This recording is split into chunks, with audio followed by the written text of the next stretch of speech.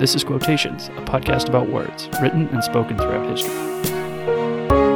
If you can fill the unforgiving minute with 60 seconds worth of distance run. We shall fight in the hills. We shall never surrender. No matter where you're from, your dreams are valid. The Pale Blue Dot, the only home we've ever known. Hello and welcome to Quotations. I'm Matthew Monroe. Here's today's quote. Quote, "You may recollect that when I visited Sheridan at Charlestown, I had a plan of battle with me to give him. But I found him so thoroughly ready to move, so confident of success when he did move, and his plan so thoroughly matured, that I did not let him know this, and gave him no order whatever except the authority to move. I was so pleased that I left and got as far as possible from the field before the attack, lest the papers might attribute to me what was due to him." End quote. And that is former General and President of the United States, Ulysses S. Grant, speaking about General Sheridan. Ulysses S. Grant was born April 27, 1822, in Point Pleasant, Ohio. He died July 23, 1885, in Wilton, New York. And most of you will recognize Grant as having been the general that ultimately defeated the Confederates and brought about a conclusion to the Civil War. Grant also, as I mentioned, served as the 18th President of the United States, serving 2 terms from 1869 to 1877. Now, Grant is one of the many successful military leaders who then became national leaders. These include folks like Washington and Taylor, Johnson, and, of course, Eisenhower. And in fact, I learned that of the 46 presidents of the United States that we've had, all but 15 served in the military. Some in local militias, some in the regular military, some in the reserves. Now, Grant famously accepted the surrender of Confederate General Robert E. Lee at the McLean House in Appomattox, Virginia, on April 9, 1865. This had followed years of fighting, which had taken Grant and his armies, which were ever increasing in size and responsibility, from the Western Front, which, remember, at the time, the American West didn't extend much beyond the Plain States. So the fighting along the key logistical thoroughfare of the Mississippi River marked kind of the western edge of much of the fighting in the Civil War. Of course, there were battles further west than that, but Grant's fame grew at many of the battles that took place right along the Mississippi River. And of those battles along the Mississippi River, the battles of Vicksburg and Chattanooga were probably 2 of the largest. They gained him notoriety and promotions up to and including the eventual command of the entire Union Army under President Johnson after President Lincoln was assassinated.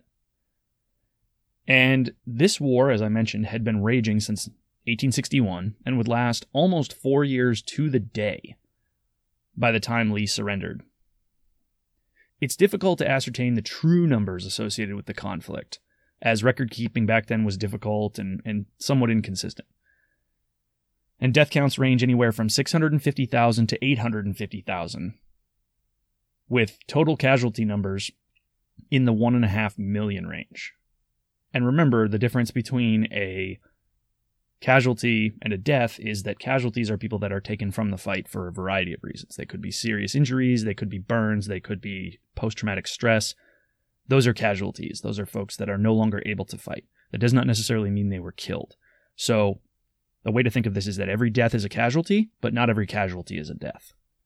And let's take, for example, the low number, right? Let's say just 650,000, just as if that's somehow an acceptable number, but only 650,000 died. Now, that death count at that time in America totals around 2% of the population of the United States that died in those 4 years on American soil, killed by other Americans. Now, extrapolated out to today, where the U.S. population stands at approximately, as of this recording, about 331 million. That number would be about 6.62 million deaths. Now, to put that in context, the CDC estimates that 659,000 people die every year from heart disease in the United States. Now, if we were to take that 6.62 million deaths that we could expect if this were extrapolated out to today, that's more than a decade's worth of death. That's more than 10 years of heart disease deaths. Put another way, in the post 9/11 wars in Iraq and Afghanistan, 7,057 U.S. service members died meaning it would take more than 938 equivalent periods of time. Remember, these wars lasted about 20 years in comparison to the 4, in order to total the same number of deaths that were lost in the American Civil War. And because I like numbers, one final comparison is that would require more than 1,800 years to total the number of deaths that America lost in those 4 years of the Civil War. So in short, to put a bow on this, it was horrific. Grant lost many, many brave men and women in the fighting. And it's no wonder that his tactical and strategic capabilities left no one guessing as to his ability to lead. His election in 1868 makes perfect sense when you look at it from that perspective. Now, as usual, Grant was not perfect. No one we've ever covered on this podcast has been perfect. It took him many years and many failures of the generals that were over him. Some, in fact, if you look at the details of his campaign, he straight up ignored or contradicted in the way he conducted his forces on the battlefield. And if you want to read more about that, read about his Western campaign, specifically the months leading up to Vicksburg and Vicksburg itself, and you'll see just how much he had to outright contradict or ignore his superiors. And he wasn't even close to Lincoln's first choice to lead the army. It took years for him to get there. Now, as president, he was also a victim of those imperfections. He was tainted by the Black Friday gold panic in 1869, where relatives, by marriage, attempted and succeeded to leverage him in his position as president for insider information and appearances with the president that combined to allow them to profit significantly off inflated gold prices. And Grant also suffered from what is known as the Whiskey Ring, where a diversion of tax revenues, bribery of government officials, and the ultimate prosecution of many members of the president's own party, the Republicans, which is largely the polar opposite of today's Republican Party, mind you. So the Republican Party of Grant's time is much more closely associated with the Democratic Party of today. That's a whole nother episode. And of course, finally, at the sunset of his presidency, arguably the most controversial election in American history took place. And that was the election of 1876, which helped to cement Grant as one of the lowest ranked presidents. He resided around 38th for many, many years. And that's 38th in the 60s, 70s, 80s, 90s, before we had 46 presidents. So he was way down at the bottom. And the election had all the trappings of the 2016 and 2020 elections rolled into one, plus a little bit. Ultimately, to reach an agreement that saw Hayes ultimately supplant Grant as president, Grant and the other Republicans agreed to withdraw federal troops from the still tumultuous South and halt their Reconstruction efforts there. And these efforts, although Grant couldn't have known this at the time, would remain largely halted for about the next 80 years.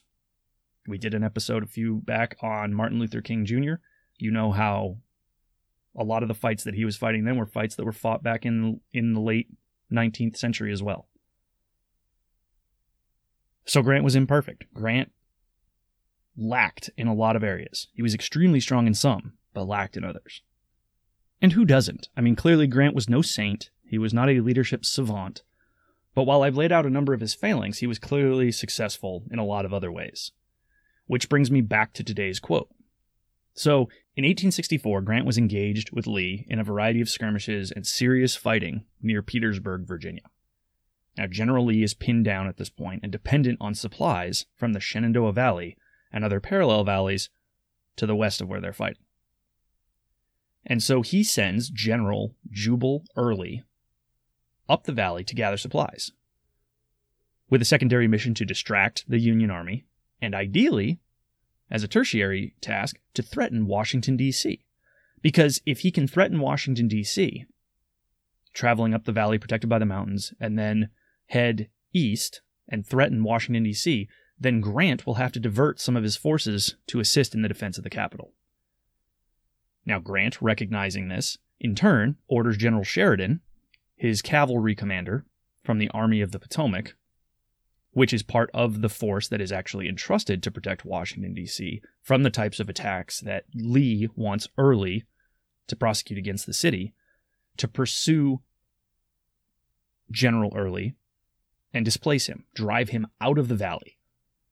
And Sheridan mounts a multi-month campaign to do this. Remember, most of the fighting during the Civil War happened during the fairer 3 seasons, spring, summer, and fall.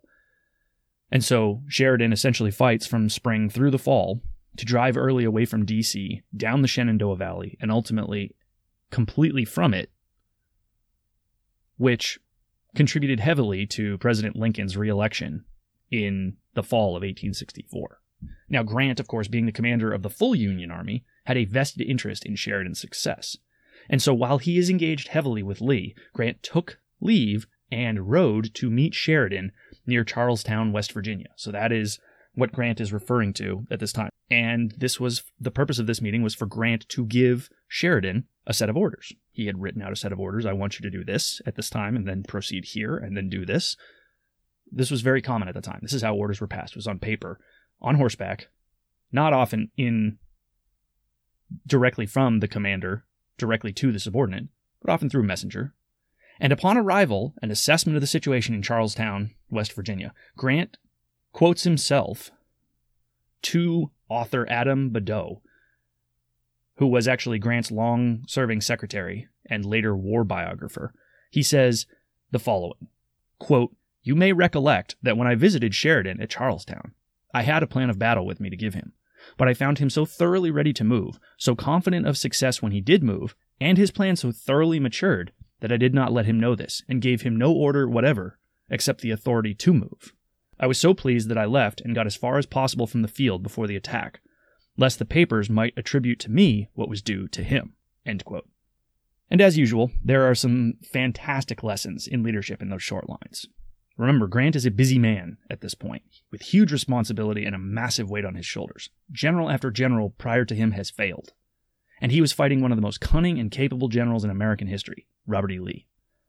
Additionally, he answered solely to the War Department and ultimately President Lincoln himself, who was no stranger, as I've mentioned, to generals failing in his charges to them. Yet, when he visited Sheridan, he saw he had chosen the right man for the job. Yes, Sheridan's tactics were severe. He torched the fields and the stores of the Shenandoah Valley and all of its farms in order to deny them to the enemy. A tactic we today would call a scorched earth tactic, not unlike what the Russians did in World War II to Hitler's invading army on the Eastern Front there. But, as they say, desperate times call for desperate measures. And Grant assessed that Sheridan was not only ready to move, right? Grant had experienced his own disappointment in his subordinate's performance because the general that preceded Sheridan was General Hunter, and he had failed, allowing Early to advance north in the Shenandoah Valley and to put D.C. potentially under threat, which is why Grant relieved Hunter and put Sheridan in charge. So Grant was not going to allow that to happen again. So he drafted battle plans to give them to Sheridan. But as he says, he never took them out of his pocket. He never divulged that he even had them. For all Sheridan knew, General Grant came up simply to assess the situation. And then, seeing that he was pleased, took leave and left. And this is trust, right? This is confidence. This is leadership. Grant didn't assume he had the best plan. He had a plan, but so did Sheridan. And Grant recognized immediately that Sheridan had the situation well in hand, and his plan was, quote, thoroughly matured, meaning Sheridan wasn't flying by the seat of his pants, he wasn't reacting, but instead was proactive in his approach to dealing with Early's Confederates. Now, of course, we don't know the exact words exchanged or the forum, but I like to imagine Grant riding into Sheridan's perimeter, and that Sheridan and his staff are arrayed around a map table. I've probably watched Gettysburg a few too many times. And that Grant and Sheridan exchange pleasantries, and Sheridan lays out his plan. And Grant doesn't interrupt or demean or immediately launch into his plan.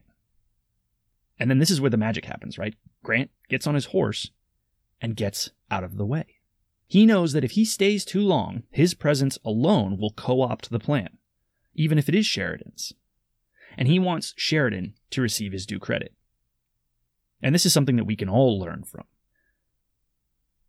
We have an example here before us of an imperfect leader who fell victim to bribery and corruption, who halted Reconstruction efforts in order to ensure that his party stayed in political power. But he can still provide for us a fantastic example to follow. And eventually, as I mentioned, Early was routed, Lee was defeated, and Lee would surrender less than a year later. The Union was saved, and due in small part to Grant's attitude toward Sheridan and the trust that he had in his subordinates. And we should all learn from this example, that rather than falling in love with our own plan, rather than assuming that we know the best solution and it's just a matter of us conveying to someone, understand that we have thinking and capable subordinates who can put together a plan, who can be ready to move, who can show initiative, and that we trust them and let them do so. That's the example that I take today.